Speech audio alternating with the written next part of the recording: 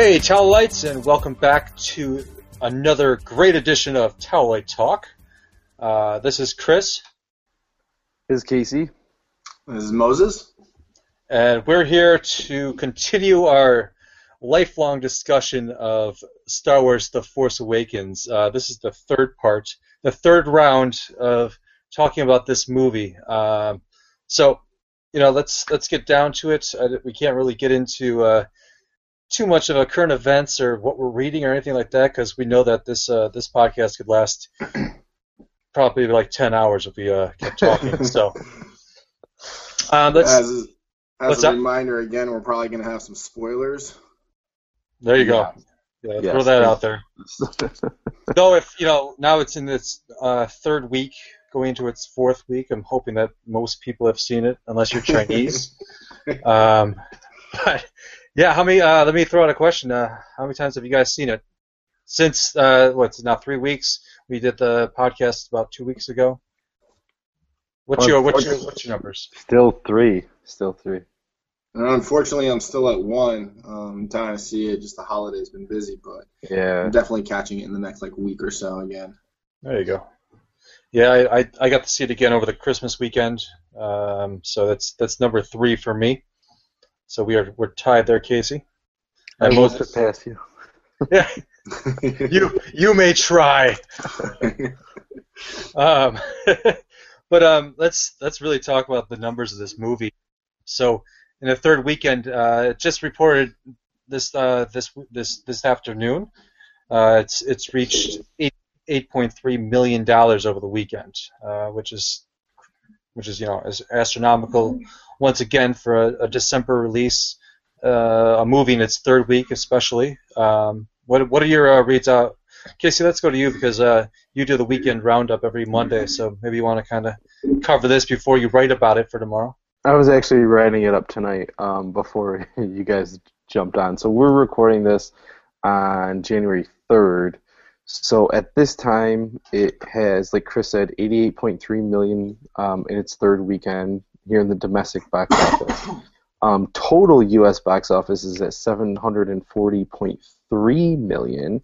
That makes it the second biggest domestic release. It just beat out Titanic, which is insane because Titanic is 20 years old at this point, and it just took this long to get there. Avatar holds the record at I think it's 760 million. So, I mean, really, we need another 20 million. We'll probably get that by Tuesday. I mean, really, Tuesday, Wednesday. I mean, this week for sure it will be Avatar domestically. Now, the really interesting thing is international. It's at 1.51 billion, which puts it, I believe, in the 5th position overall. I'm not exactly sure. It's close to it. But what's interesting about that is that China, which is the second biggest marketplace in the entire world, projected to be the number 1 biggest movie marketplace by next year, it has not opened up yet. It's supposed to open up on January 9th. When that opens up on January 9th, blow everything away. It has the potential. If we're at $760 million $740 million in 3 weeks, that means China is just waiting to see this movie. China has the potential to bring it up potentially, and I'm going to lowball this, another 400 million to, I would say, 600 million by the end of its run. And do I think it's going to be Avatar? Avatar's all-time highest is 2.77 billion. I don't know, because Avatar, that's insane. I do think it's going to beat Titanic, which is 2.1 something billion dollars, and that's the second biggest movie internationally of all time. You also have to understand that Titanic had a re-release in theaters a couple of years ago that added to that number. And just a reminder, does that just includes theatrical costs, right? Blu-ray sales and stuff?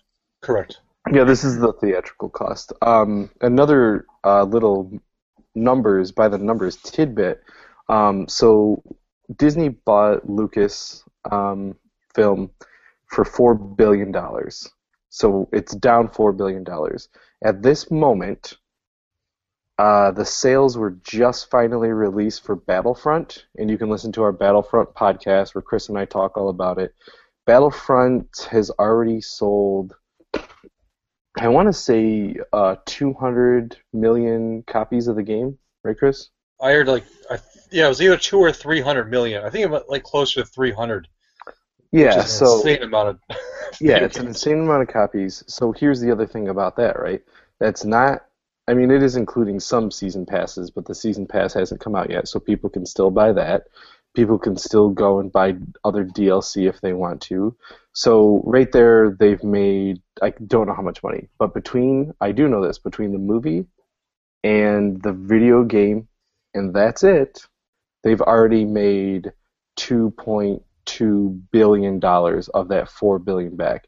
That is not including the numbers of merchandising, which is, the fucking clothing, the toys. It's probably, they probably have made $4 billion, legit. They just haven't been able to add up with the Christmas holiday season just how much merchandise they sold. And I mean, as you all know, you walk into any store, almost in any aisle, you will find something Star Wars related. Fact. Not to mention, like, with the holidays that just passed, everything was sold out. I mean, I have some like Star Wars stuff, whether it be a book or a game or a Lego thing in my wish list on Amazon, and it was like, because they're in the cart, every time I logged in, to buy something else, I just let them hang in the cart until I want to get them. Yep. The cart would update me. Oh, this this is unavailable from that seller, and like the prices for those were going up on top of that because you would have all these stores that were realizing it's been sold out anywhere, so they're racking their prices up on Amazon. So I mean, clearly everything was selling like crazy. I mean, that's their biggest money making thing right there.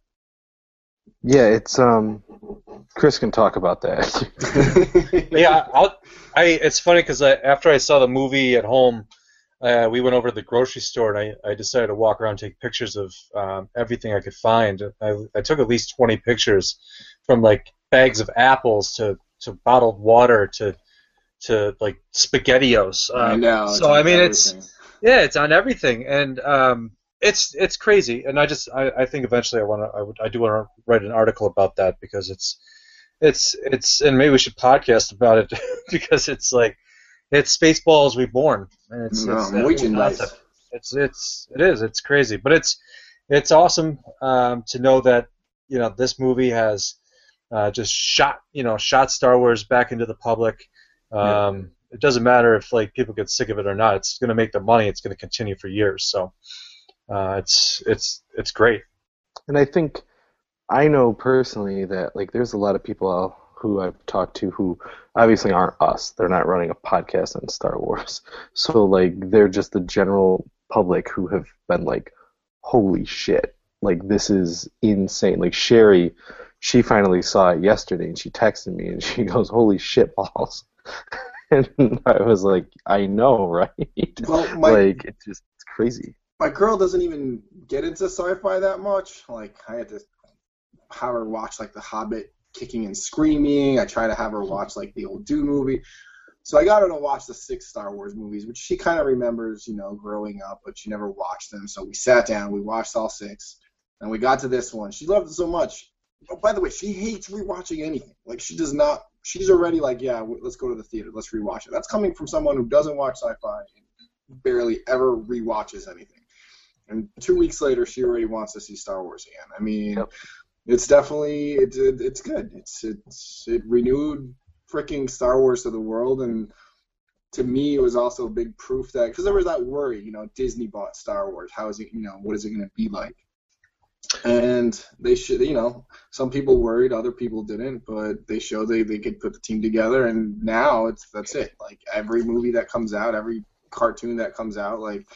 Rebels was theirs, isn't it? Like, didn't it come out? Didn't Rebels come out after Disney? After Disney, but see, and supposedly that I haven't seen it yet. I got it actually for Christmas, so I'm gonna catch it. But supposedly, like, that's going really good. Yeah, the the funny thing is, like, between watching the Clone Wars and watching Rebels, you could definitely see the Disney influence on the animation at least, and I guess some of the themes, even though it remains kind of, it does have its dark points, but it has a lot of like those Disney feels to it. Yeah. But it's an awesome show nonetheless, and you awesome. need to get to it. Yeah, I mean, it's all about family, Yeah, which is what yeah. Disney is. So All right. yeah, go on.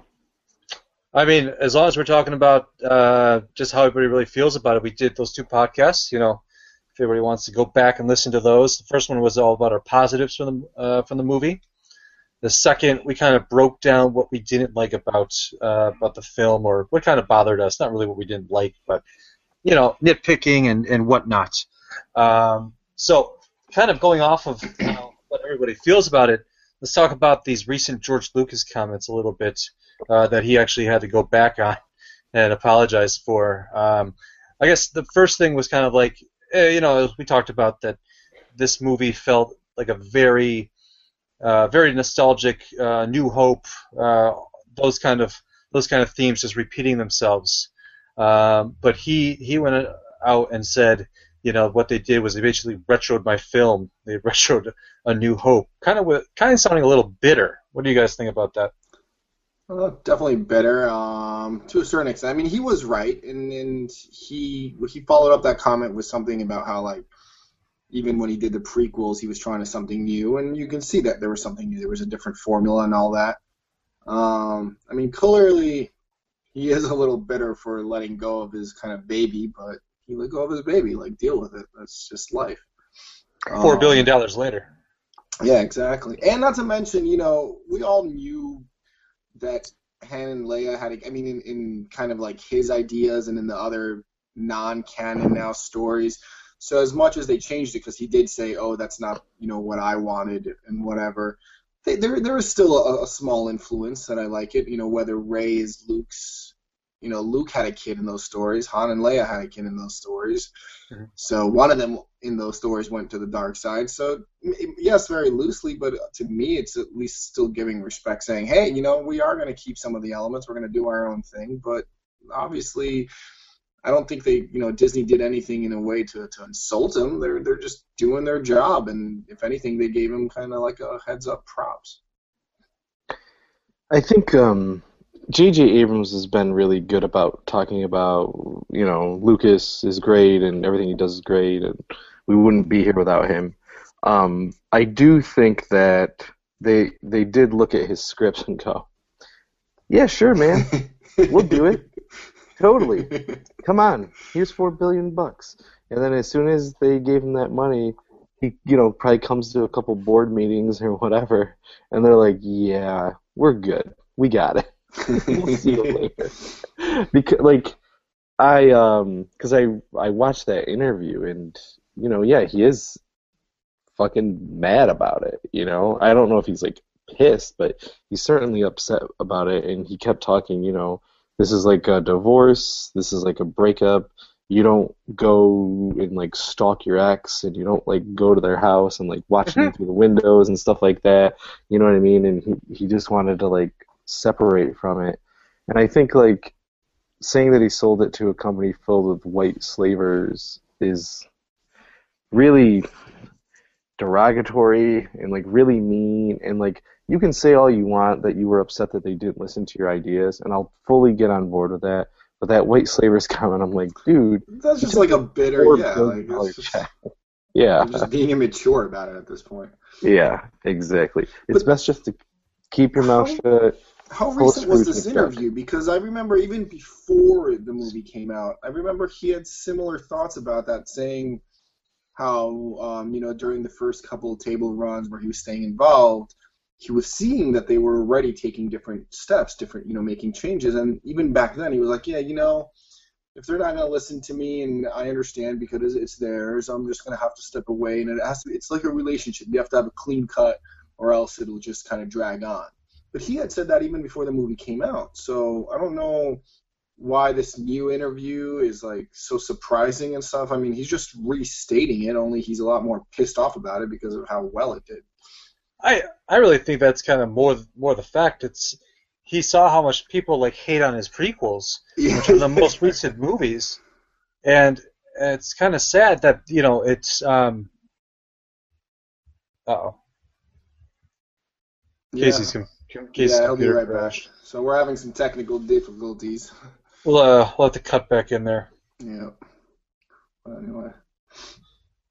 I don't know if that like breaks up the recording. Yeah. Probably not though. Probably has to come back in. Shit. Oh, there it goes. Moses? Yeah, I'm right here. Okay. Yeah, I don't know. When are you're gonna go see it this week? I don't know. We'll see. Like that. My job is like a two-day job, and one of my coworkers is out for the past 3 weeks, so it's kind of like twice the work. But she should be back by the week, so I'm kind of hoping to see it next weekend. I kind of really want to see like Hateful Eight too. You know what I mean? So yeah, me too. I know Star Wars is going to be around. I know I'm going to be watching it like every day when the Blu-ray comes out. I mean, obviously, I want to catch it in the theaters at least one more time, if not more. But there's these other movies that are probably not going to be in the theater as long as Star Wars will. So I just want to make sure I catch those too. I was going to go tomorrow because I got off, but I'm not sure yet. For Hateful Eight or Star Wars? I don't know. Yeah, that's what I was thinking. Maybe now I'll go see Hateful Eight. And I want to see The Revenant too, but I feel like that I can wait kind of for the Blu-ray if I have to. I don't know. It looks like a beautifully like shot film too, though. Not seeing a big screen like that. I was hoping like that movie would be in IMAX, but not with Star Wars IMAX now. Exactly. You might have to wait it out a little or something. We'll see. I started reading the Star Wars comic. So wait. Oh yeah. What's the timeline between that and Vader? Is it like an issue apart? They run together, and then it's either like an issue apart because the numbering gets off. Vader is like he's like, the Emperor's complaining about something, and he has a quick flashback, and then yes. I two and two. Like I kind of put two and two together, and I read Star Wars, and it was the scene he was having a flashback. So like. Obviously, Star Wars that issue came out first, and like Vader must have been like right after it or whatever, the first issue of Vader. And then now I think that Vader's ahead in the numbering because Star Wars slowed down for like a month or two. But Star Wars came out first, and then Vader came out probably I think a month later. So yeah, it was behind an issue. But I mean, it doesn't matter because it's like enough stuff happens outside of the crossing over that. It's kind of just cool to catch up with each other. But it's good for you because you got the trades. I mean, I got like the first issue of each of those just to kind of keep as a collectible, but I just might as well just get the trades now. Just easier to kind of read through. But one thing I noticed, and like, how when we watch a comic book superhero movie, especially in the beginning of the superhero movies, it always like lacked a lot of the comic book feel, and it wasn't until like Captain America, and especially to me like the first Avengers just captured that superhero feel or whatever. So it's like the other way around. Like I used to watch the Last Airbender cartoon, and then I read the comics, and I was like, I'll read it because I missed the show and I love the show, but it's a comic, and I always wonder, would it capture the same feel with the jokes the characters say and the way they talk, and it's in a written format. And I remember with like Avatar, like that one, I was like, holy shit, it's like watching the show. And so I wondered that about Star Wars, like before I even started it. Scene 1, where like Luke, Han, and Leia are kind of blowing up that Imperial, and like the way they're talking and stuff, I was like, yep, it's got it. This is good. Yeah, it's that writer. He's like one of Casey and I's favorite writer in Marvel, like in comics right now. That he's a really good writer. I just feel like he's got like the voices down for those characters, the things they say. Yeah. But that Darth Vader comic, I think, is my favorite out of those two. It's so good. So wait, they got Star Wars and Vader, which I'm clearly going to follow. How's Leia? Not good? Leia's okay. It's worth following if we're following. Oh, it's a mini series, so it's only you'll probably just buy the trade and that's it. Oh, okay. So then that's a definite Lando's, plus. And then they yeah, have there's Lando, and then there's the Rebels one, right? yeah. Lando was a mini, Okay, so so that's 6 issues. might as well just do that too. Kanan is an ongoing, so that's Yeah, but that kind of and goes then back and forth between when he was younger and with Rebels time, so it's really cool like that. Shattered Empire was a mini series. Chewbacca was a mini series. my miniseries are good because you can get them and read them, and then be like, all right, now it's not like another one of Mm-hmm. 10 that I have to follow, kind of thing. Yeah, there is That's a new cool. there is a new Anakin Obi-Wan Clone Wars era comic coming out next year, and I don't know if it's ongoing or short, but that one looks really good. Yeah, that's good. Clone Wars always has like a good feel to them. I just finished season 3. I just started season 4, and then I'm an episode in. All right, so moving on to the next. Actually, the thing that we forgot to talk about last episode was the lack of a funeral for Han or some kind of send-off. I was kind of surprised by this. What do you guys think about that?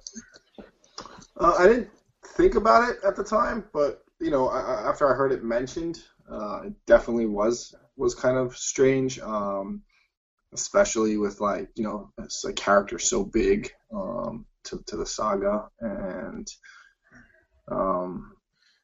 yeah, I mean it was left kind of, it did end kind of sudden though, so I guess I didn't mind it because I feel like it's going to be in the next one.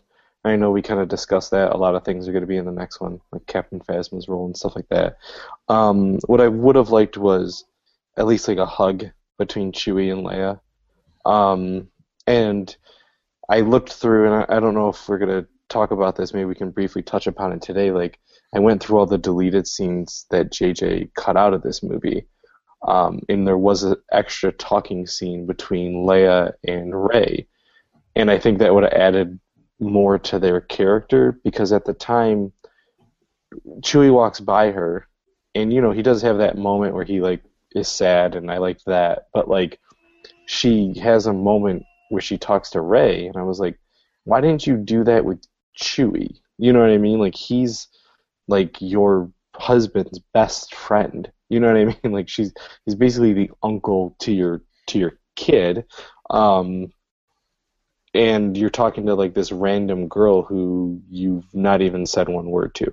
So, it's a small nitpicky thing, and like I said, I think that they'll give him a proper funeral in the next one, especially knowing that every cast member is coming back.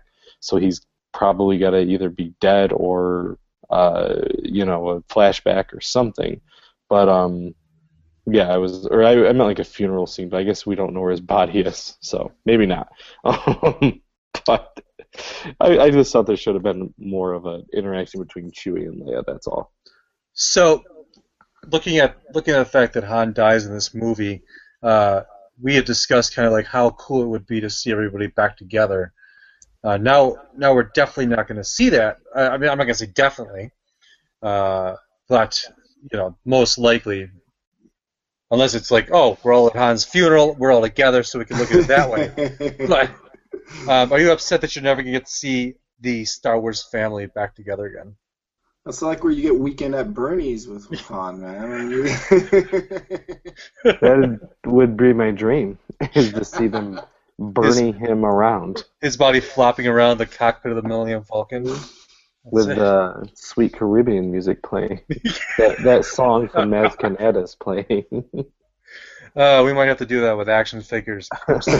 Pimp Wars style. I wasn't upset per se. I mean, yeah, it'd have been cool, but I really love that this film had both the that feel of the originals, which kind of touched the melancholic aspects of it, but it also kind of put the characters themselves in the shoes of the viewer. So the viewer hasn't, it's been 30 years since the originals, and it's been 30 years in the story pretty much, so they've kind of kept that the same. And so they've, obviously there's a lot less timing with the characters in Star Wars, but Han and Chewie have been gone for a long time. They haven't seen each other. Luke's gone. So just like the viewers haven't seen what's been going on in the universe, in the story, the same way the actors and and their characters in a way haven't seen each other. So everything was like, it fit in better that way. It made it more, what's the word? It's more understanding, I guess. At least in my opinion. I would agree. Yeah, absolutely. I still, yeah, it is a little sad that we won't see them all like on the cockpit of the Millennium Falcon, because that would be pretty cool.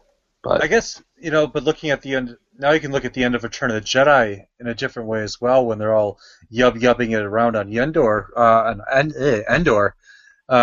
Like, that might be kind of sad to watch that, eventually. It's true. It's like, hey, we just beat the Empire, but this is the last time in film we're gonna be together. So it's kind of Yeah. it's a little sad. Yeah. Ugh. Let's move on to happier things like returning aliens. We talked about that a little bit last time. We saw Admiral Akbar, Nien Nunb. It was really cool. Like, I guess that's it's really it just helps to tie the movies together when you see reoccurring characters outside the main ones that you expect.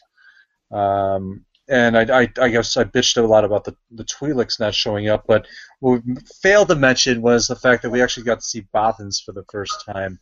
As we know in Return of the Jedi, when Mon Mothma was sadly talking about how they got the plans, many Bothans died to bring us this information. So those furry creatures you see working with the Resistance are Bothans. So that's very Which good. one? It's like where they have the further face, like the elongated face, almost like they look like creatures from like the Dark Crystal, I almost say, but with furry faces. Was it one of the dudes who was talking in the? He didn't. I don't think he had. I don't remember if he had any lines, Okay. but I think it was like a reaction within. Like, he's like, you see him inside like the planning room with Leia when they're walking talking. around, yeah. Just like on the comlink talking. So it's cool to see that. Bringing it back to not seeing a certain reoccurring character, I wanted to mention that Wedge does not make an appearance in this movie, yet he makes. They bring him into the new canon in Aftermath. He's running around that. He's actually kind of one of the main characters. I won't spoil anything for you guys if you want to read that book, but the thing about this is that actor Dennis Lawson, he refused to be a part of this film.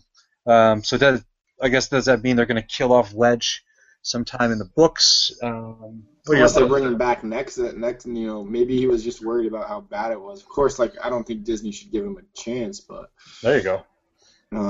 If they did decide to give him a chance, obviously, and his reservations were anything like happening like the prequels, though I don't see why. It's like, why would you say no, man? I don't care. If someone told me, hey, you could be, I don't know if we mentioned this last time.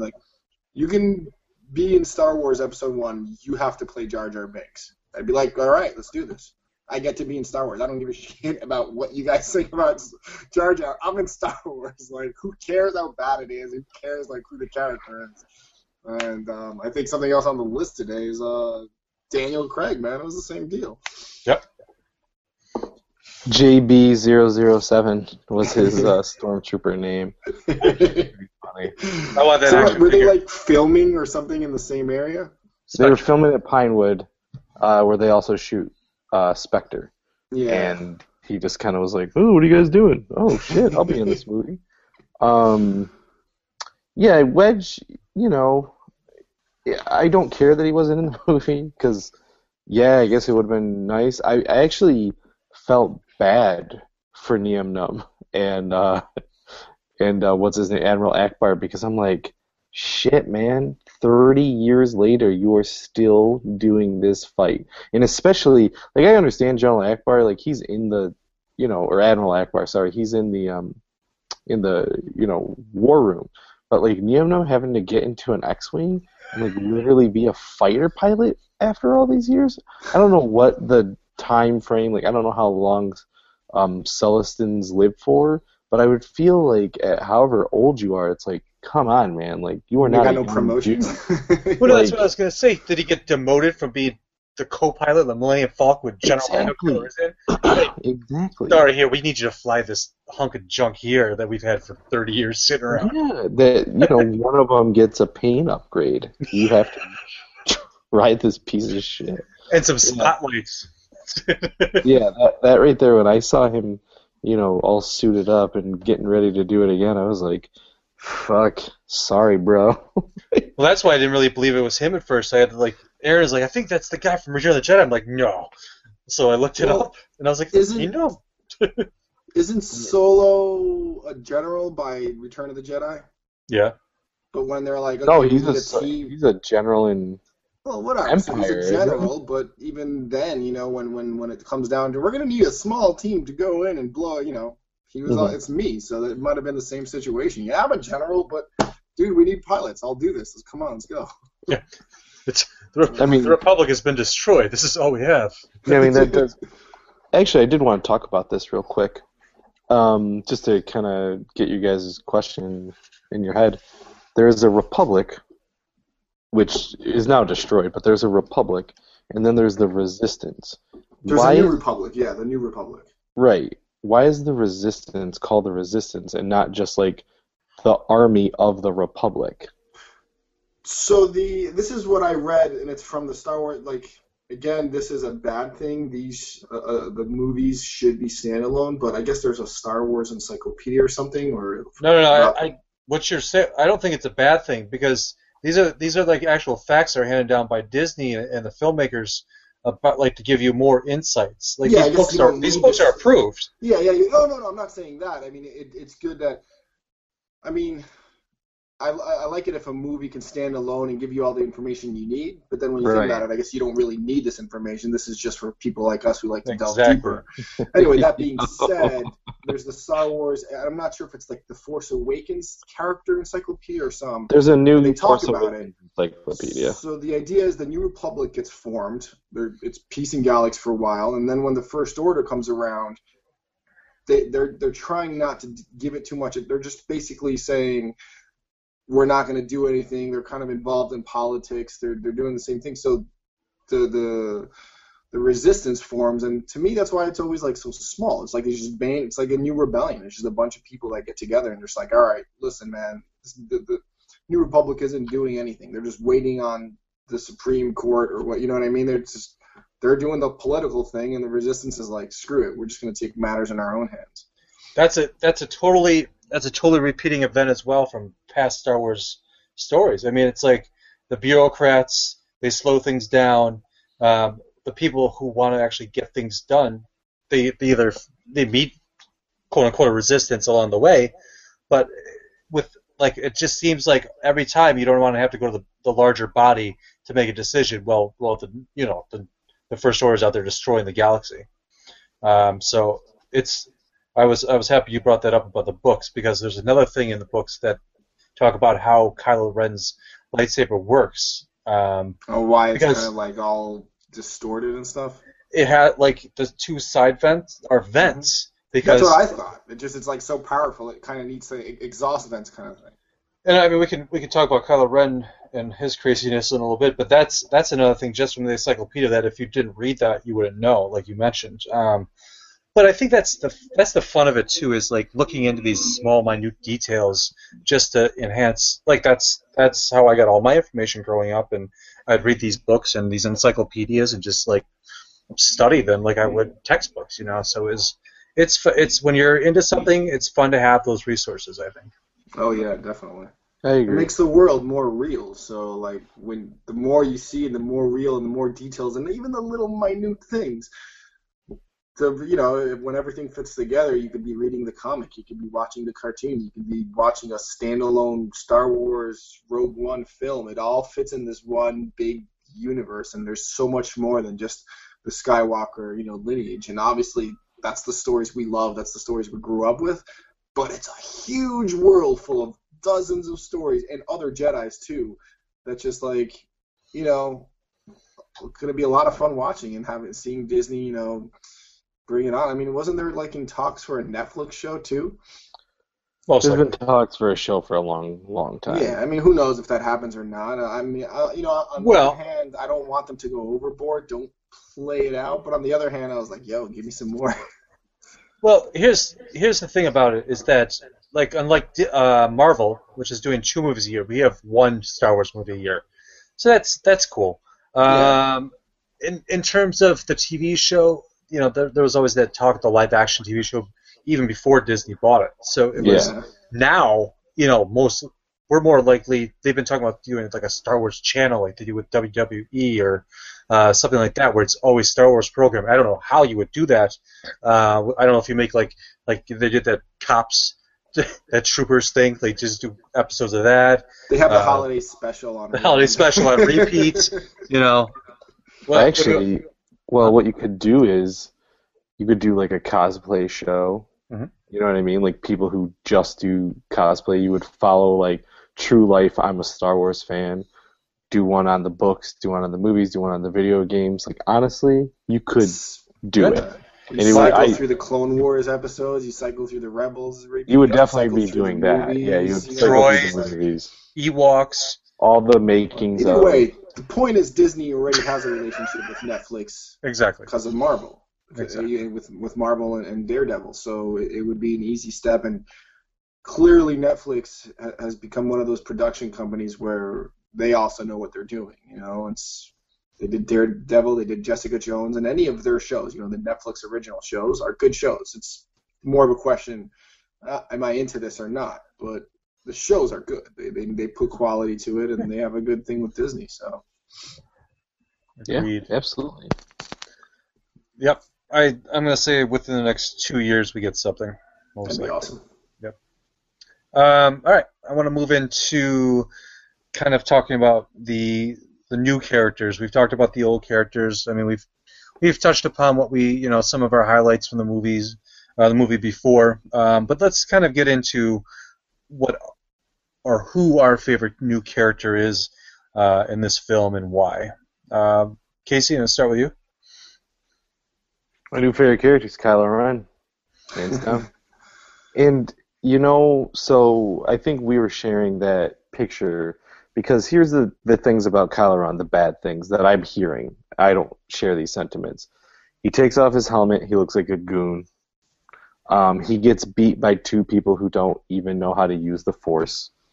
And I mean, like that's pretty much. Oh, and Bob, who hosts Those Geeks You Know with me today, was like, he hasn't done anything that I've never seen before. I'm like, you've seen other blaster shots get frozen in midair. You've seen this before? Because I haven't. That answer is not really a good Star Wars fan answer. No, it's not. It's not. But the reason why I like Kylo Ren so much is because we have never seen a character get pulled to the light side. That has never happened. And for that reason alone, it's like, holy shit, this is a different dude. It's like, how do you separate yourself from Darth Vader, who's always getting drawn towards the dark side? Make him the opposite. Done. New, most fucking inventive villain for Star Wars. No, I agree. I just want to mention, like, let's kind of break down those criticisms about Kylo Ren. I mean, We can do that.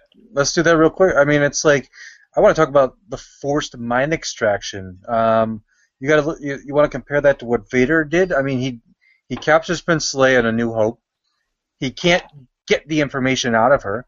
Granted, she has Force powers, but she's Force sensitive or whatever. So is Rey. So he has to use the probe droid in order to, get lies out of her. She still lies to him, and he goes for it. But here you have Kylo Ren, who can go up to anybody, goes up to Poe Dameron, and pulls that information out of his mind with the Force.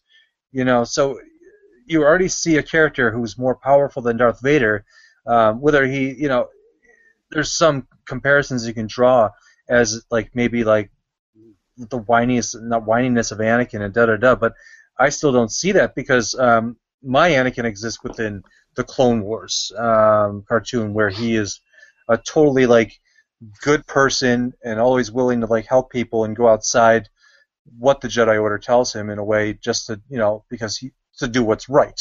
This Kylo Ren, this character seems to want to do all that's wrong, and like you said, Casey, is fighting the light side when it tries to pull him back. But as a whole, he's an evil guy. Yeah. I also love that he has a lot more character. So far, Sith Lords and the dark side users, whether that be Palpatine, whether that be Vader, they've been a lot more stoic.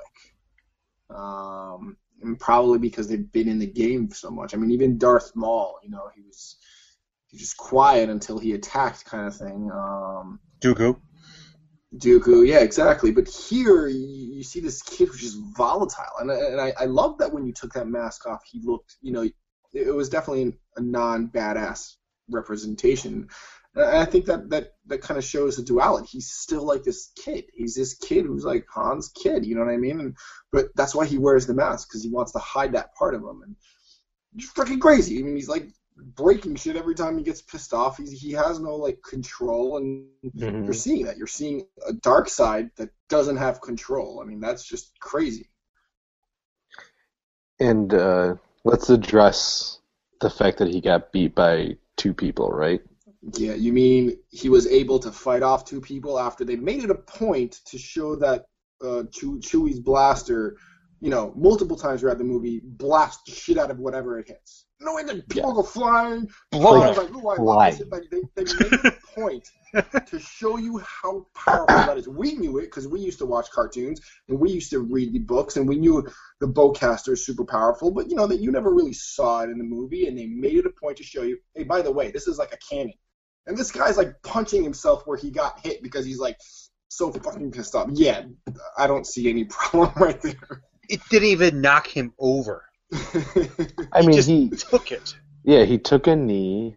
He used the Force to like power through it. This is a dude who holds a blaster shot, has a 10-minute conversation, and then breaks the concentration of it. So he's literally holding himself together with the Force. And like, the thing about it is, like, here's the other thing. Okay, so for Finn, obviously he took him down, so there really isn't much of a contest there. No, I mean, he's tried a little. People know how to use a sword. He's been trained, but whatever. Exactly. Finn used the only defense he knows how to do with his training since birth, and like that's how he hacked up with the baton fighter and whatever.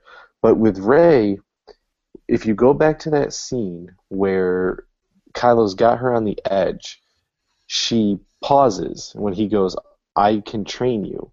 And she closes her eyes. Yep. And at that point, just like Luke taking his shots in the trench run, she lets the Force take over. I don't necessarily say that Rey beat him. The Force did. The Force awoken in her at that point, and it guided her hands, and that's what beat him. And let's make it a point that they've already showed she's pretty badass. I mean, she can handle a staff. I wouldn't be surprised she can handle a sword. You know what I mean? But I mean, it's not like she's picking up a weapon for the first time. Yeah, most of her fight is her running away from him, and like he's hacking up trees and stuff, and she's merely defending herself with the blade knowledge. But at that point, when she beats him, it is the Force guiding her, and that's what beats him. I also see a lot of. I mean, throughout the Clone Wars and stuff, and they're always talking about how, in order to use the Force, you got to focus, you got to concentrate, and you can't let your emotions take over. And at this point, not only is Kylo, like, blasted, he got that, he's been damaged so bad, but he's also, like, he's unfocused. He's like full of rage. He's just not focused. And whether they pointed this out or not, but, when he meets up with his dad, clearly the whole thing was a trick, but at the same time he hesitated. You can tell, and that was a beautiful scene because he's like, I'm gonna kill him now, and then he's like, wait, you know what I mean? It was the good side, the light side, trying to stop him, and so even if he did it, we're seeing someone who he's moving on, and that's in the back of his head. He's like, somewhere in the back of his head, he's like, that just happened. There's all these emotions, all this rage going on through him. I mean, being even standing and being able to concentrate enough to hold his saber to me was impressive. Let alone fight two different people and. Yeah, exactly. I also want to bring up the point of maybe there's a force heal. I mean, who knows what he's doing in order to hold himself up and stop himself from bleeding out. So if he's concentrating part of his power on just doing that, how can he do a full-fledged battle? Yeah. Right. Keeping his guts from spilling out and just put a barrier there. I mean, really, he got he took an entire blaster shot. If you think about it, Yoda didn't even do that. Yoda can absorb the power from the Emperor's electricity and Dooku's electricity and absorb it and then kind of push it back. This dude just took it and that's it. Yeah. Yeah. Game over. The other cool thing that that made me laugh in the film was when the Imperial officer is talking to him, and we've seen the Force pull before, but this time he Force pulls the guy into a choke. Oh yeah, cracked me up. I was just that is one of the most brilliant shots that I've seen in movies in 2015. Yeah. If not in all of cinema, because that shot with the noise of his boots scraping against the ground. I mean, for Star Wars, that's one of the best shots I've ever seen, honestly. Agreed. Because it's holy shit, this dude. Just the way JJ shot it, I love that shot. That's one of my favorite shots in the whole movie. Yeah, no, I mean, he was a badass from the beginning, dude. Just that, I remember just seeing the laser bolt pause, and then I was just holy shit. It was so well done, because this whole scene takes place, and then when he walks off, yeah, that's when it ends. It was a pretty strong blast, too. There's a whole, explosion in the background there. And I'm just damn. We should probably talk about the other new guys, right? Yeah. Well, let's go round robin here. Yeah, let's go round robin. If nobody likes Finn, we don't have to talk about Finn, So. I thought Finn was a good character. Is he your favorite? No, I mean Rey is my favorite, but she's also my new celebrity crush. So that's kind of biased right there. But I have to admit, I walked out of the theater and I was surprisingly impressed with every single character from the new ones. Poe was hilarious. From the beginning, I just the first scene into it, I was oh my god, I love this guy. And then Finn was good. I loved the depth of that character of seeing someone. I mean, he had so much of the story of seeing someone go from one side to the other side, and not a force sensitive dark to light, but one that has to do with morals and life, something that a lot of people put their position in, you know what I mean? Mm-hmm. And then, yeah, Rey's Rey, obviously. Yeah. So you're saying Rey then? Well, yeah, if I had to pick a favorite, it's Why? Definitely Rey. Why? Because I'd like to see where it. I mean, it's hard to tell. I liked her character. I liked that she was a badass. I love that you have a female character, something you're not used to, and to see they played her off well. Or stop holding my hand, or where he goes to save her and she just beats the shit out of those people.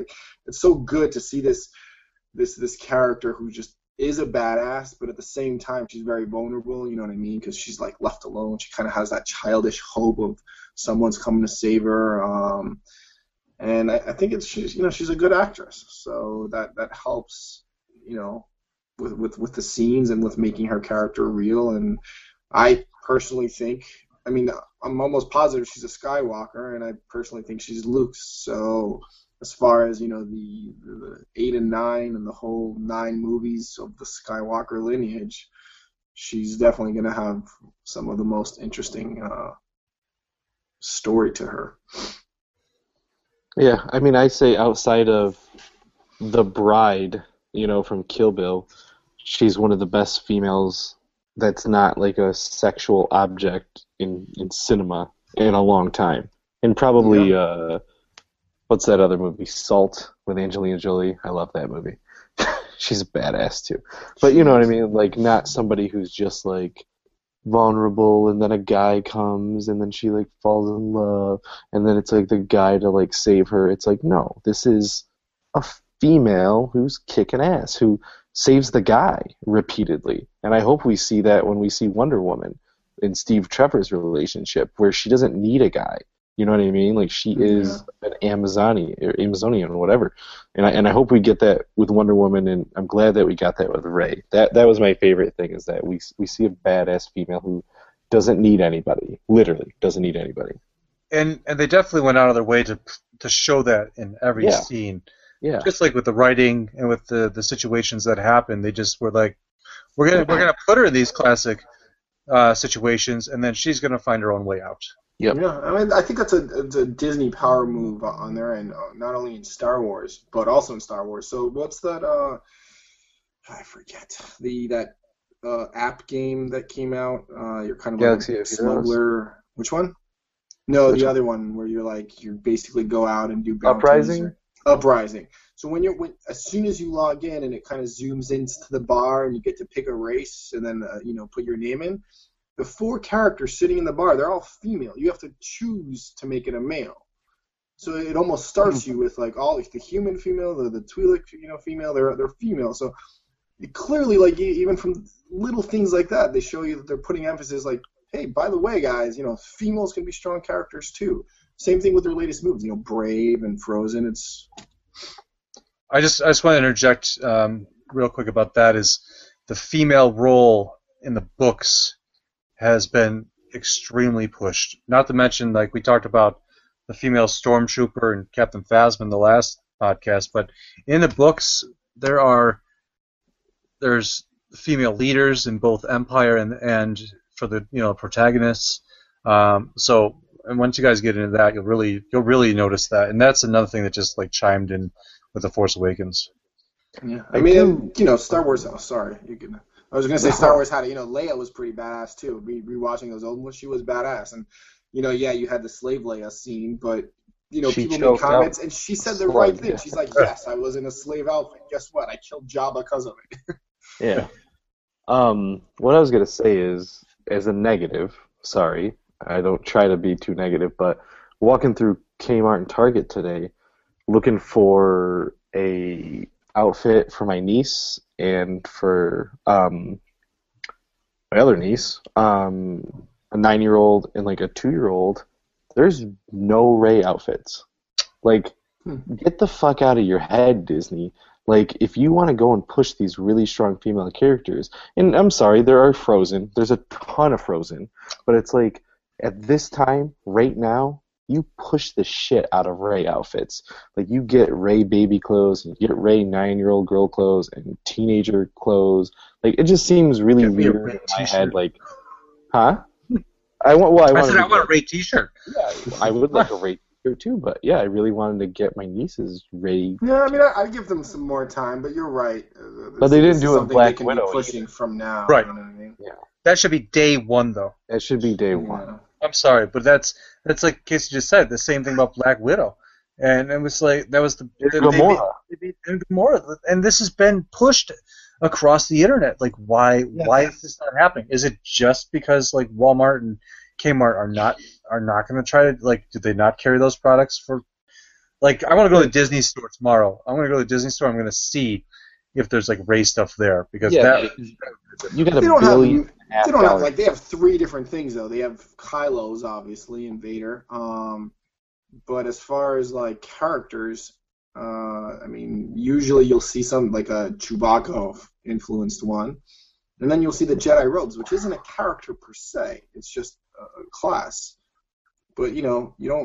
Do you really see like a rebellion or a resistance like X-1 fighter pilot? Sure, we know that costume, but yeah, I've seen it on your average like Target store. I don't.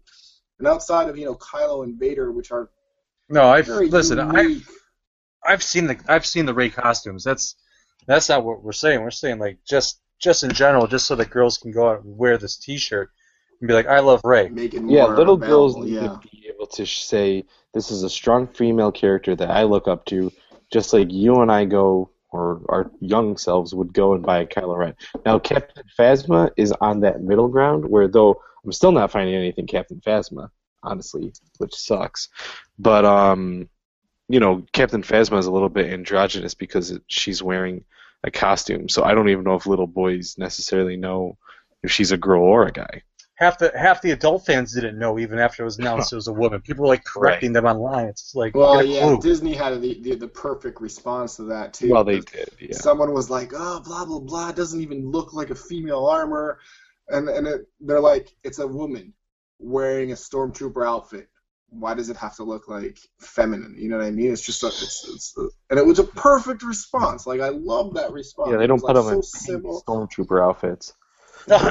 Yeah, and I mean it's probably out of the same mouths of people that are like, oh, how can there be black stormtroopers? Come on, people. Yeah. What age do we live in? I know, seriously, dude.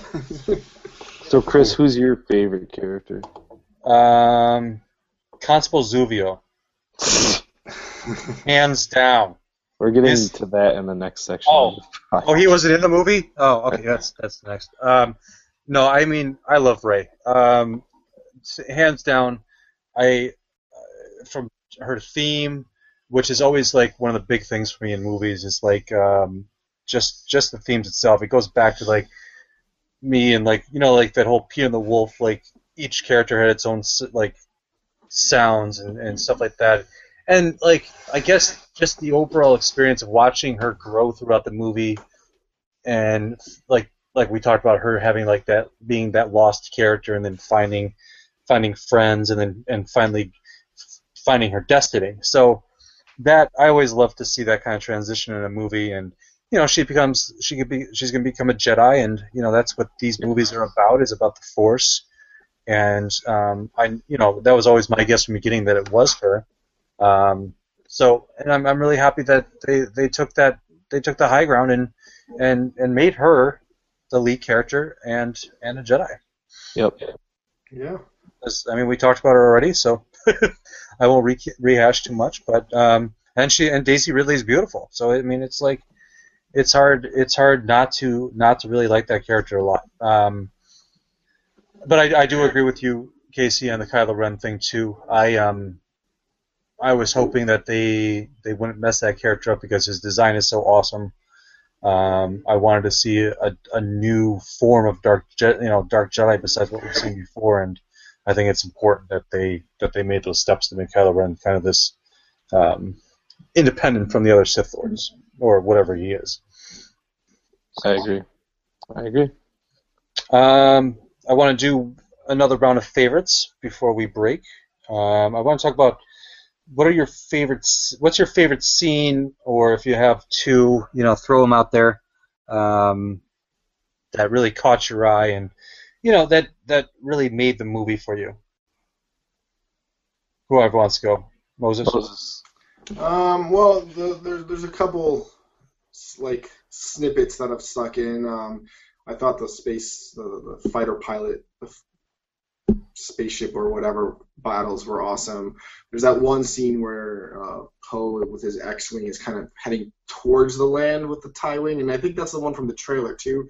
And you just see the X-wing shooting, and it's like breaking it apart as it goes down, like diving down towards the Earth, towards the planet. So I thought that that stuck out.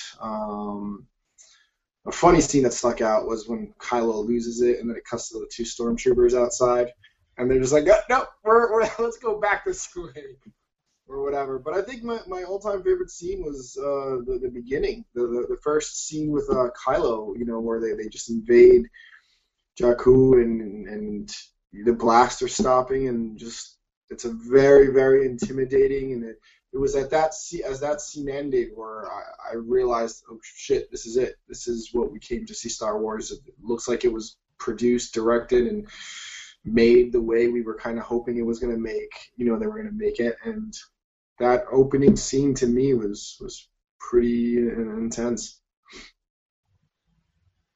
Yeah. Casey. What I was going to say is when the X-Wings come into Maz Kanata's, or Tokadaku, that music, the March of the Resistance, they coming in underwater, Poe screaming, yeah, like I get like excited, like I get pumped when I see those guys coming in. You're like, fuck yes. And then it goes to the best shot in the movie. I already told you one of my favorite shots, but my favorite shot in the movie is a tracking shot. And what it does is it follows, Finn running across as Poe is up in the air, just shooting the shit out of all these different, TIE fighters. And it's just one shot. And you see yeah. Like Finn is like, yes, that's one hell of a pilot. And you're like, yeah, I remember that scene. That was a good scene, too. Because that's it. That shot is so fucking beautiful. So that's my favorite scene is when they come in. It's brilliant. That's another pretty cool scene about the movie, too, is because you always hear throughout all the movies, Anakin was a badass pilot, and obviously she's a badass pilot with the Millennium Falcon was awesome. But that scene, to me, exemplifies a badass pilot. Like, right. Because you were just thinking it, but, like, basically what Finn says is what you were like, you're like, God damn, that guy's badass. And Finn's like, that's a badass pilot. I was like, yeah, exactly. Well, since Casey, you just took mine, since it's all three of our favorites, and presumably it's an awesome scene. But that, like, I the first time I watched it, I didn't catch it as much, and then when I rewatched it the last two times, I was just like, you can concentrate on things more, like, as you watch it more. So it's just like, it's amazing, like, because I was always like, well, like, when the first time I watched it, I didn't really notice as much, and then Finn says that, I was like, okay. And then you really, like, when you watch it, it's just like, holy crap. Yep. It's just like, and like you said, that whole spanning, like, I love it when it's one shot. It's always just shows how, how good a director is to be able to not cut so much and do one elongated shot. So let me do my backup, since, we've talked about that one to length. I really liked the last lightsaber battle. We've talked about before in the prequels how everything's kind of like choreographed out, and it's like a dance, and it goes back to like kendo, and that's the kind of stuff they try to replicate. But the things I liked about the original trilogy lightsaber battles, they just felt more raw and more like a sword fight, and that's really what I got out of the last battle. It was just, and when Finn holds his own for a little bit, and then he gets sliced up. But it's really just like them just hacking at each other and just battling out, and it just has a lot more emotion to it than I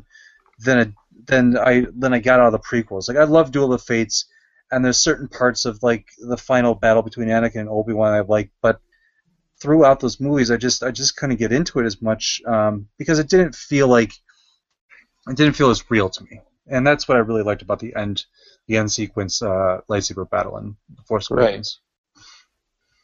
Yeah, one thing that it reminded me of, and probably, I mean, I realize, the Episode 5 is considered the critically best film of them all, and, I agree. But I like Return of the Jedi the most personally. It's just a little more action. I love how the story splits up. And I also like the battle between Luke and Vader, and I think it's exactly what you're saying too, because it just felt a lot more passion and a lot more going on, the way they're just swinging each other, the way like Luke was hiding and Vader kind of taunted him out, and he just comes out attacking, and it wasn't, and the way like he charged and stuff, it had a lot of similarities to how this battle took place. Like you said, there was a lot more character to it. It wasn't just it's not just talent and stuff. There's just all this passion behind it. It's definitely super good. Yeah, it's a beautiful movie. That's what I said about The Hobbit when I started weeping. Oh, no, the Lord of the Rings, the first one. Sorry, I was gonna say, come on, man. The Hobbit. That was after hours of dealing with Sandy. Okay, so what are we at now, Casey? Are we ready for a commercial break, or do you want to? Yeah, let's go. Cut the episode. Let's go to a commercial break. All right. All this top 40 music is so boring. Geez, I sure wish I had something geeky to listen to. Well, I've got just the thing for you, stranger. Who are you, and how did you get in my house? Don't even worry about that. If you're looking for the latest, greatest, and geekiest podcasts around, you should check out Those Geeks You Know. Those geeks you know, wow. 3 friends talking about comic books, movies, TV shows, all the things that I geek out about. But seriously, you gotta leave now. Be sure to check out Those Geeks You Know on iTunes and Stitcher. You can also like us on Facebook and Twitter and tell everybody that you know. You gotta leave. I called the cops.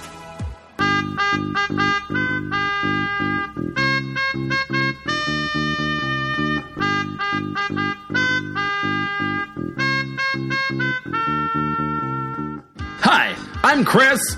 And I'm Casey from Gourmet Scum Radio. We're 2 cousins talking about geeky pop culture stuff. You a fan of television, music, and movies of the 80s? Well, we are too. Do you like being transported to galaxies far, far away and the threat of troglodytes that go boom in the night? Well, we're gonna geek out about it.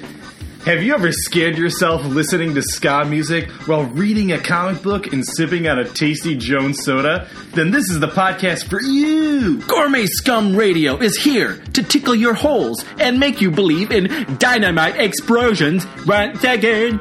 Make sure to check us out on Stitcher and iTunes. And follow us on Facebook and Twitter, and check out our website at don'tforgetatowel.com. You won't regret it! There the bugger is. She's a big one, ain't she? Oi! Over 20 points of articulation, great sculpting, and look at the paint job on her. We've been looking all over for this one. Let's get them in our sights and end this hunt now. All right. All right. Steady. Steady now. Got him! It's the pursuit of plastic. Listen to the podcast from the creators of Don'tForgetATowel.com. Geek out about toy news, hunting, and histories on your favorite collectibles. And we're back. Those are some awesome commercials as usual. So let's get right back into this Star Wars discussion. Hour 10. We're going to talk a little bit about the rumors about this film. There was a lot of speculation. Casey and I did a speculation episode about it. So let's talk about the rumors that did not happen, that got shot down after we watched the movie. One of the biggest things about what George Lucas wanted to happen was that Luke Skywalker eventually went to the dark side. Now we saw this in the comics. We saw this in Dark Empire, where he dibbled and dabbled and conquered the dark side. So there was a lot of speculation that why wasn't Luke showing up in the trailers? Why wasn't he on the poster? Is he Kylo Ren? But we knew that Adam Driver had been cast as Kylo Ren. We had seen pictures of him in the garb without a helmet on, but we were also kind of maybe thinking, is J.J. Abrams going to pull a Benedict Cumberbatch Khan twist on us? Casey was always with the no answer. What about you? What about you, Moses? Did you think that No, absolutely not. I mean, there was that one scene from the trailer, the one that they actually cut out, where he kind of takes a step forward and he turns on the saber. Kylo Ren, at the end in the snow, basically right before he fights Finn, and he's not wearing his helmet there, so you could see the hair is not, you know what I mean, Luke, you can tell. And at that point, you're like, this is way too much. And them making Kylo Luke Skywalker was just felt like a cheap trick, so I didn't believe it at all. Whether Luke was in the dark side at some point, I mean, it's been 20 years since he was last seen. 32 years. Well, 20 since he was last seen training. Oh, right. But Yeah. actually, you're right. We don't even know what happened between him and creating the Jedi. Maybe he came back and started doing the Jedi thing. Within those past 30 years, anything is open for that. Well, so the theory of they didn't do it like what it was originally intended, that's kind of up in the air. It's not happening in the story is what's going on. Right. Well, remember Dark Empire came out when we were, in our middle school years, so there was so much time that had taken place in the EU leading up to actually what had happened 30 years later at that point. Yeah. So it's I think this is a really cool jumping on point. We know we have those set events now. Whatever happens in the new canon that they're going to build towards, it'll be interesting to see how they do that. So you're right. They could do a whole Dark Empire ripoff if they want to, or maybe they won't. So we'll see. I'm sure there's a lot of stories they have that involve, canon events with Luke and Han that take place between 6 and 7. But I feel like those aren't gonna start coming out until after 9. They're gonna finish this trilogy because you're only sure there's gonna be other books and there might be references, but for the most part, I think that's gonna be uncharted territory until all 3 movies come out. And then it's like, now we can, now there's no fear of anything getting revealed or whatever, and you can do whatever. You can do him, a comic book of his own with him training and Kylo turning, you know what I mean? It could be like, we're going to see that story, whether that be a book, whether they decide to do a standalone film, which I doubt, or whether they do a comic book, which I think the comic book is probably going to be the most likely form of seeing that. But it's going to be awesome. Well, we'll see it in flashbacks in the movies first, and then they'll expand on that. So that's really what I'm looking forward to, is seeing some flashbacks in Episode 8 of what happened with Luke's Jedi Order and really finding that out. So, but let's save that for our future speculation episode. Right. What about the thing where okay, let's talk about the rumored trailer where it started with Luke's hand falling down. That was going to be the beginning of the film. So that's falling through space, you mean? Correct. Yeah. That's actually something. I mean, I know we're going to go into it. I don't know if we want to just go into it like now. That's a part of the deleted scenes. Let's touch on it and then we'll go back to it. Yeah, because the presumed rumor was that the beginning of the movie was going to open up with Luke's hand holding his lightsaber falling down from Cloud City onto Jakku. And that was going to be the opening of the movie. Obviously, that didn't happen. I remember reading about that. I didn't think it fell, like when I read about it, maybe that was just another theory or something. But it was going to fall somewhere else, and then kind of like there's going to be a small montage of like how it flipped how it got to Jakku from there. But I'm glad if they did shoot that. I'm glad they took it away. I kind of like how Rey, ran into it. And again, there was watching episode 4, there was so much mystery in the past, and I love that they have that with here. You don't know, the world's been going on. You're just stepping back in the shoes, like. You don't have to know every single detail, So, what about Finn not being a Jedi? I guess that was the easiest thing to presume, seeing the way he held the lightsaber, that he had the lightsaber in general. They showed him in these poses and different things like that. What do you guys think about that? On posters. Yeah. No, I called that from the beginning. I was almost sure he wasn't a Jedi. Though when Kylo looks at him at the beginning, that made me question what I was thinking, because I was like, "Wait, is he feeling the Force in him or something?" So there, I kind of questioned it, but I never really thought that he was going to be the. I mean, you see it as a trailer, and especially with something with Abrams and how he likes to hide things, and they're showing you stuff that doesn't make it's not going to be what your first initial thought's going to be. I do want to pose this question to you guys, though. Seeing that Rey ends up as a Jedi, do you think with what they did, and this is something I wanted to talk about eventually as well with the EU, or the new canon, but let's take a look at Poe and his ability to understand what BB-8 is saying, and his flying prowess, and the fact that Luke gives his family a Force-sensitive tree in the Shattered Empire comic books. Moving on to Finn, who was brainwashed from birth, who was supposed to be a perfect soldier who resisted that. Is there a chance that all three of these characters could be Force sensitive by the end of this trilogy and be part of this new Jedi Order? Yeah. Honestly, I don't think that he has anything. It's funny you say that. Bob actually did bring that up today as well, that Finn was probably Force sensitive because of what you just said, that he resisted, he resisted being brainwashed. I mean, it was only his first time, and all of a sudden he's like, I'm not gonna do it. And it's like, really, dude? You're a fucking Nazi child. How the hell did you resist this? But I don't know, I don't really see Finn as having Force sensitivity. I do see Poe having at least enough to be a really good pilot. I don't know if, being a Force user means that you can talk to droids. I mean, I'm assuming Uncle Owen talked to droids, right? He's not a Force user. So he had to buy C-3PO in order to talk to the Vaporators, but not necessarily to the droids.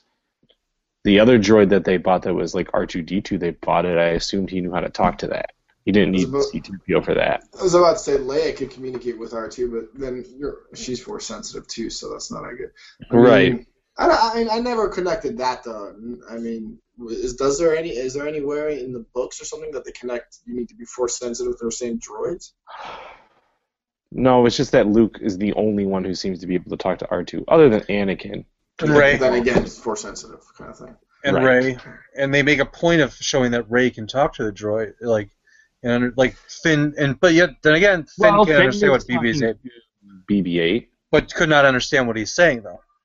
I thought he just couldn't understand what Chewie's saying. I don't know.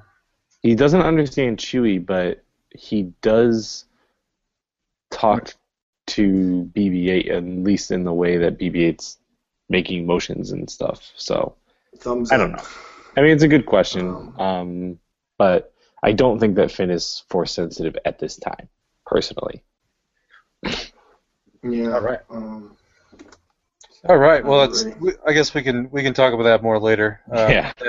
That's a huge speculation topic. Yeah, it is.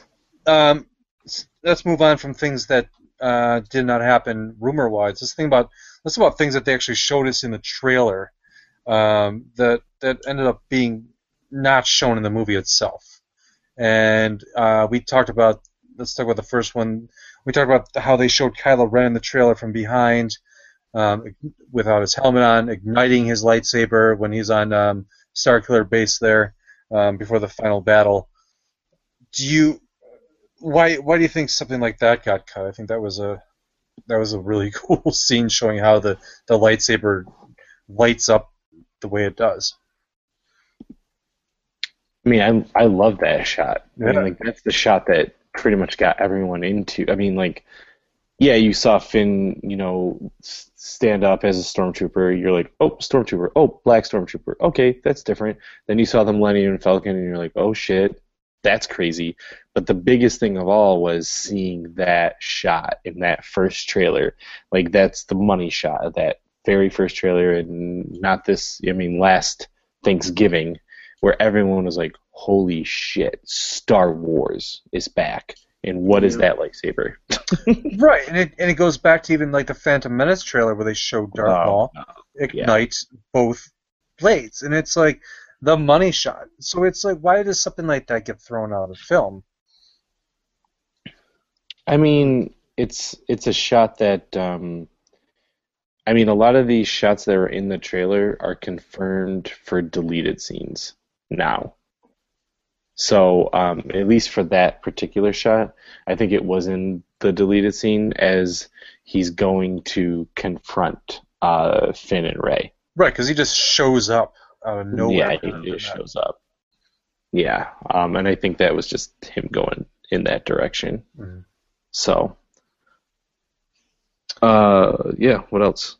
Next one is Luke's line, the kind of the adapted Return of the Jedi speech that he gives Leia. And then he doesn't even end up speaking in this movie at all, which I'm fine with, which like just really makes the end of that movie even better, because you know where she's going, and that whole walk up the Skellige, and then he's there, and that's it. you get the dumbfounded face almost from him, and then it's over. Would you rather see Luke say something or not? I mean, in the context of the movie that was presented, no. That line, I have the Force, my father has the Force, now you have it too. I mean, that's a pretty powerful line, and it very much was like, wow. And, you got to see that shot that does make the movie of his mechanical hand on R2 during, I don't know, rain or whatever, but... destruction of the Jedi Order. It seemed right. It was fine that Luke didn't say anything. I saw a meme today. It was a picture of him from the end of the movie, which is one of the first ones I've ever seen on Facebook today. But that's 3 weeks later, so we're doing really good. And it said, Luke Skywalker hide-and-seek champion 1983 to 2015. So you guys have to check this out. Someone made a Twitter account called Lonely Luke Skywalker.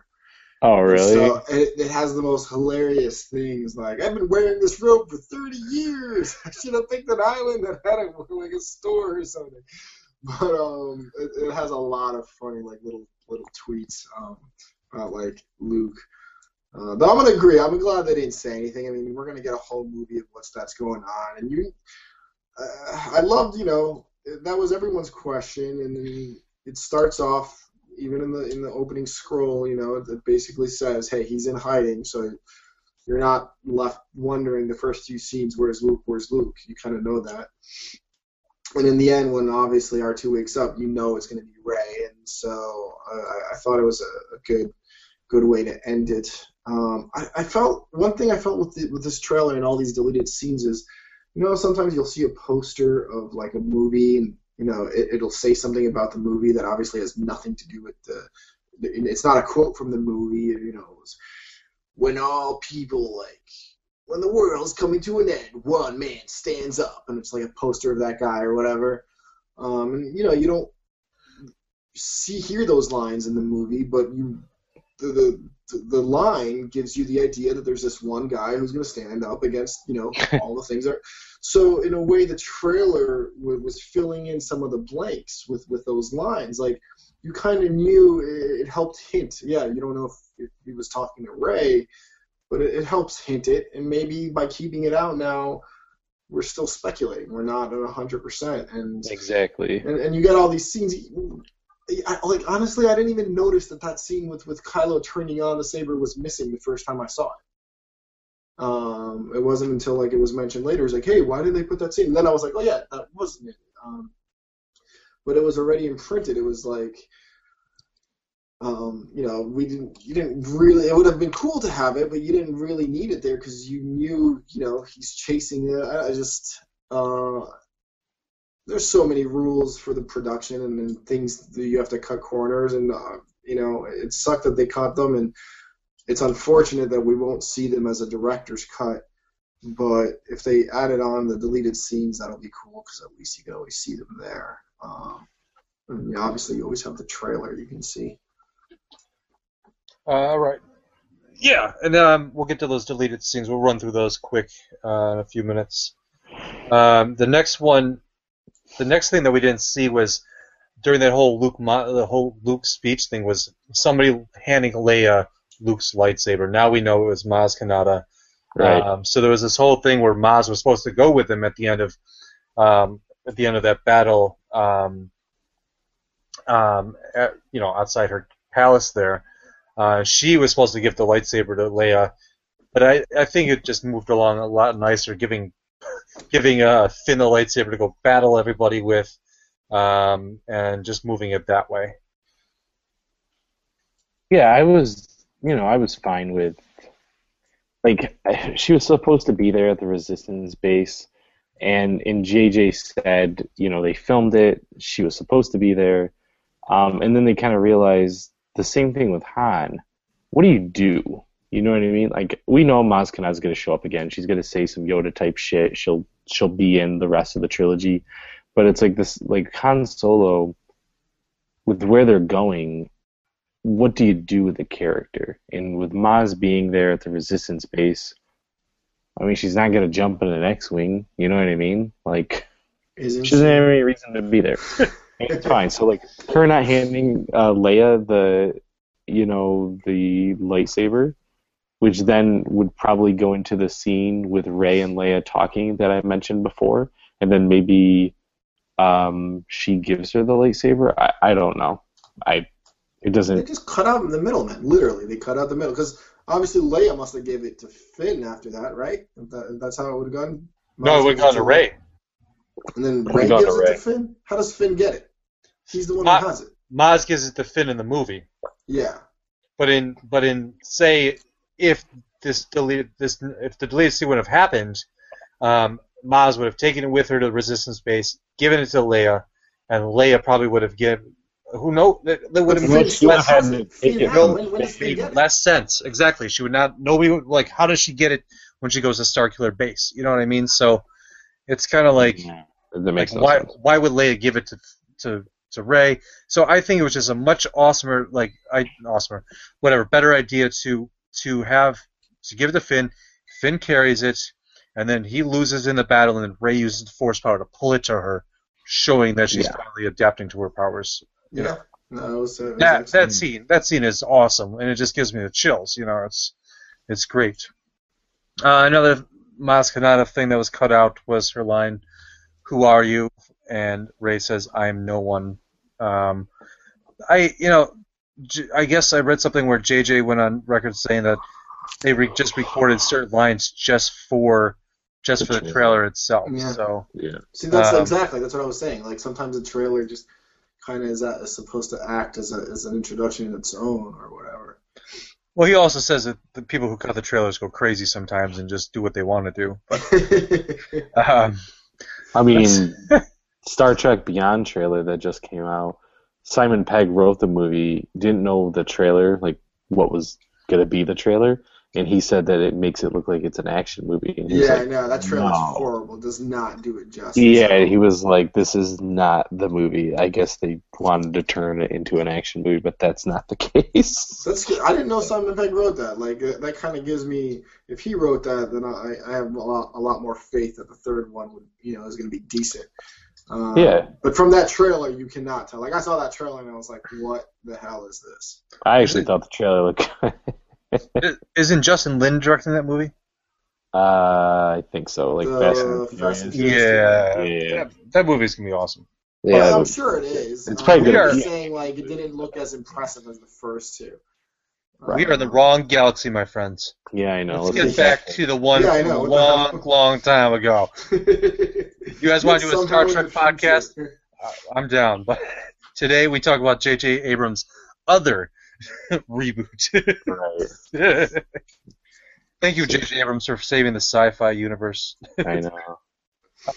Let's run through these deleted scenes. I know we're getting at our max length here, as we always do with these Star Wars podcasts. As I want to bring up my favorite character, Constable Zuvio. I have several versions of his toy. No, I actually only have two. But this is the big thing. This character, I really think that Jakku could have set itself apart from Tatooine more than it did in the movie. A lot of people complain that Jakku was a Tatooine clone. Yeah, there are some differences, but really, there's moisture evaporators everywhere. There's sand everywhere. It's Tatooine. It's Tatooine, but I really would have liked to seen this more Wild West concept that I think JJ was trying to bring about with like having the Constable Zuvio there and stuff like that. There's even that short story that was written for the Alien Anthology that they just put out called High Noon at Jakku, which tells a Constable Zuvio story. But I believe you see him in Rey's vision getting cut down. So he is in the movie, I think, for a second. But his main scene was cut. I think that's when he was going to break up the fight between Rey and the thugs or something like that. I forget. But he's a cool-looking character, and I really want to see the deleted scenes. Yeah, I mean, I feel bad like when you see like prosthetics get cut, because it's like somebody had to make that, someone had to wear it, someone did a whole scene in it, and then like it's gone. Like even like the road cut of like X-Men, right? Like what's her Anna Paquin's in like half hour of the movie, and then she gets cut, and it's like, are you kidding me? It's so weird. But the road cut does not do anything really too much to add to that movie. No. All right. But yeah, Constable Zuvio. The only thing that I'll say about that is that the toys look nothing like the figure, or the toys look nothing like the character. Like the character's colors were like purple and blue, and then you get like Boba Fett colors on the toy. Yeah, the character in the movie is a lot more dynamic than the toy. Oh yeah. I'll tell you, the toy looks. Six-inch figure is nice. It's nicely detailed, but whatever. I mean, he's sitting on the pegs. End of story. Yeah. Another toy that I picked up that I was surprised did not make it into the movie was the new Snow Speeder. It was an Imperial Snow Speeder. I'm sorry, First Order Snow Speeder. And there was actually supposed to be a chase scene when the snowtroopers chase Rey and Finn on Starkiller Base. So that just shows. I mean, there's another toy called Finn Speeder, which there is a deleted scene dealing with Finn catching a ride into town, which I haven't looked closely at it yet. Oh yeah, like after he crashes, right? Yeah. Yes. So I think maybe that was another toy that was based on early concepts. I think that, like, I know there's the scene. There's a snowtroopers. They investigate the Millennium Falcon on Starkiller Base with Kylo Ren, and then when, I believe it's when after Han dies and they're leaving, there's a snow chase scene that will actually lead Rey and Finn into the woods. Okay. And it's like, like the opening credits of like a Bond movie sort of thing where like they grab Speeder, and they go through there. That would have been fucking rad. I want to see that. Yeah, that would have been really cool. But, I mean, yeah, the Snowtrooper, it gets a 6-inch figure, and it looks awesome, but ultimately not in the movie. Well, the snowtroopers are. I mean, you see them in that whole speech that Hux does. Yeah. You see the snowtrooper, but it's just a way to sell toys. It doesn't matter. Yeah, of course. Same way, just by pulling the pauldron on them. I mean, they did that way more in these movies than they did with just the sand troopers in A New Hope. They had officers for everybody. So it was like, oh hey, do you want to buy another hot toy at $300 of this guy with a pauldron on his shoulder? Okay. Yes, I do. I do, because it looks awesome. But that's a great way of merchandising right there. Yeah. How many First Order troopers are there? No, go ahead. All I was going to say is I was listening to Fat Man on Batman with Kevin Smith, and he was like, I want to see in Batman vs. Superman, Batman and all of them change into outfits like 3 times in the movie. You know why? Because I'll buy every single one of their toys as long as I see it in the movie. He was like, I've never seen, water action Batman. That's why I don't buy that fucking toy. If I saw him doing it in the movie, I would buy the toy for that. And so if I see a dude with a bolster, whatever, shoulder pads, fine. I saw that in the movie. Give me that toy. That's right. Moving on to another. It's fine. That's a good rant right there. Is when we see the New Republic getting blown up, we see a character who's kind of like she's right in the middle of everything, and like there's actually a deleted scene with her and Leia. That she's part of the Senate or part of the new, I think she's part of the Senate or one of the representatives.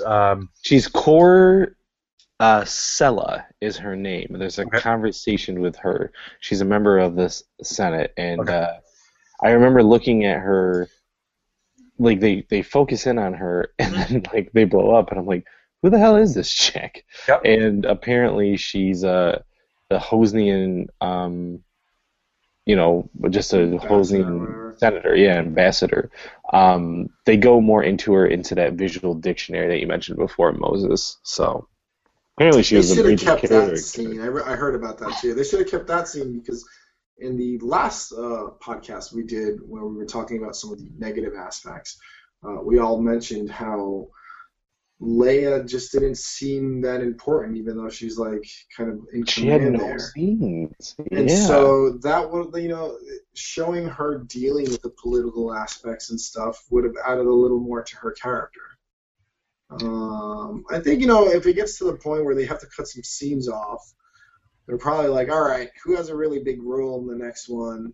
All right, we'll just cut this. There's gonna be Yeah. more laws, there's gonna be more. And again, you shouldn't do this, but sometimes you gotta, just like when you watch Game of Thrones and you see all the differences they do between the books, you gotta, it's a movie. There's rules and regulations and things that have to happen, and it might not be picture perfect to our idea or even how they're planning and all the changes that happen. But I walked away like happy, and so clearly they didn't cut anything that. Yeah, I mean, we're all still happy. It's nitpicking. We got a nitpick, right? But yeah, just going to the whole thing about Leia got a lot of things cut. I mean, there was a conversation between her and Rey. I believe it's like when it happens after she comes back when they come back from destroying Starkiller. I think like Leia just like talks to her about Han, and they, I don't know, who knows, like talk feelings. But the other thing is like she had a speech as well. So it really just cut back on like. Maybe that's why Carrie Fisher has a little bit of angst towards what happened in the film and wants to talk a little shit, but or maybe they cut the stuff because she's like, they want to act like that. Well, let's show you how easy it is to cut these scenes out. But like you said, if they're going to concentrate on Luke and Leia story in the next movie, then this movie was all about Han Solo. It really was.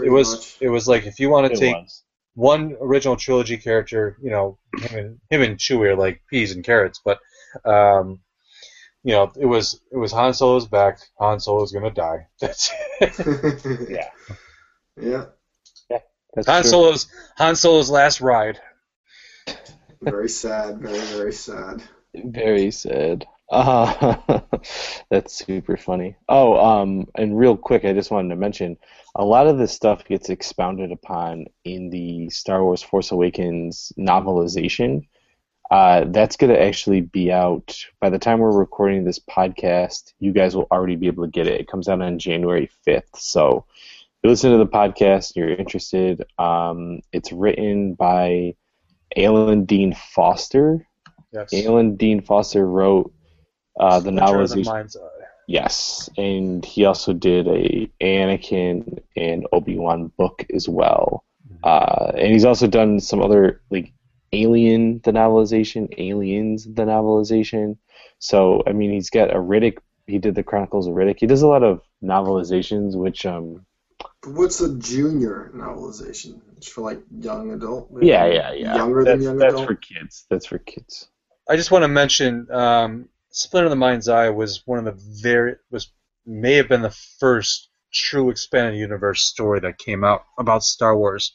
It was the first book that was written outside of the movies. You're talking about EU now, right? Talking about the original expanded universe, yes. So he wrote that book, and so I'm really interested to see about the novelization about the Force Awakens because there's a lot of stuff, a lot more interaction between Snoke and Kylo Ren, talking about like the Vader heritage and stuff like that. So I always find that the books, will give you a lot more insight into what happened than just the movie itself. And I mean, if you listen to an audiobook of something that's like 11, 12 hours comparatively to like watching a 2-hour movie, so it's fun because a lot of times those are dramatized as well. So I might check that out. Yeah, I agree. What else is missing there? Or what other? C-3PO. Yeah, he was cut big time. As he should be. Anthony Daniels did a lot of shit talking before this movie got made, or before the movie came out, rather, where he was just like, I don't know. I think he thought he should have bigger scenes and be more important. And he's in all 6 of them. I get it, but you're also not Luke Skywalker. It's not that, though. I mean, that's the whole point. It's not about the old characters. They're there for the transition, but it's about BB-8 now, and it's about Poe, and it's about, like... it's still about R2, I'm sorry. So R2. It'll We'll always see. be about R2. I hope so. R2's gonna go, man. He's gonna get blown up at the beginning. No way. He even goes with them to Skellig Michael, so he's back in the fray. But I'm sorry. Go ahead. The unsung hero of the galaxy, right there. He is. That's it. True. He ain't going anywhere. But I do want to mention that playing. I started the Rise Against the Empire playset for Disney Infinity today, and I'm pretty sure that Anthony Daniels, for the first time, does not do the C-3PO voice. So, Whoa. So yeah, fade him out. I have to check. I have to check this out, but I don't. I need to confirm it. But That's it was kind of weird. So maybe he's cutting himself out. Who knows? He's in the Clone Wars, though? He does C-3PO in the Clone Wars? He has been doing it for He's everything. been doing it forever. Yeah. And He does it. So, that's interesting.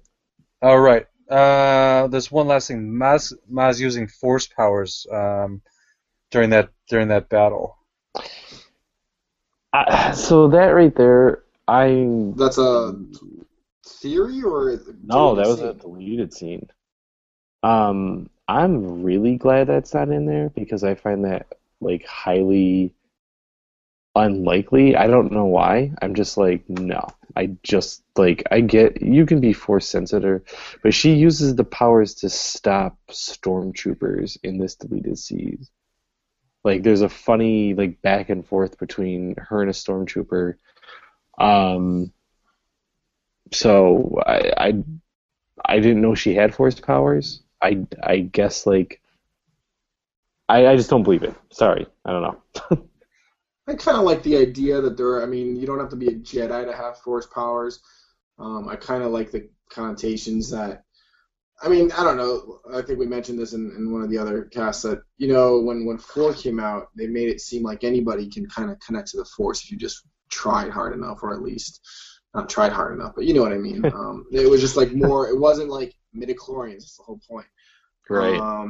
And so the fact that she had like visions and stuff, and she says it, she's like, I might not be a Jedi, but I love that. Whether she had powers to that as well, I never thought about it. I think it'd be cool if she does. Who knows? I'm sure that's my point. It's like a huge universe. There can be hundreds of people that are like super powerful, and they have nothing to do with the Jedi or the Sith. But I am glad they cut that out because just because it exists doesn't mean you have to show it at every like snippet. And I think that goes back to what I mentioned about maybe the 3 of them being force sensitive in a way. Yeah, if everybody can tap into the Force, like you're wishing, may the Force be with you, may the Force be with you, but yet some are more adept to it, and they can become Jedi Knights. Yes, so you can just have high. It's the same thing with like magicians or stuff like that. You can practice alchemy, but how much farther can you take it beyond that? I guess in like in fantasy and stories and like that. So yeah, so does having that Force tree around Poe when he's a kid make him more adept to the Force? It just allows him to be a better pilot, maybe. You know, stuff like that. So the Force is like the Force surrounds us and it binds the galaxy together, as Yoda says. So it's within every living being. It just depends on how, like I said, adept you are to it. Yeah. All right. I guess I can take it. I guess my mind is that I've only seen Force users become Jedi or Sith. So at least look at Leia. Leia uses her feeling the Force and feeling other Force people. I think is a lot different than stopping a stormtrooper from God knows what. Correct. That's all I mean. That's true. Yeah. Yeah. All right. So that's all those scenes. So J.J. Abrams does not like to do director's cuts. He's not a big fan of them.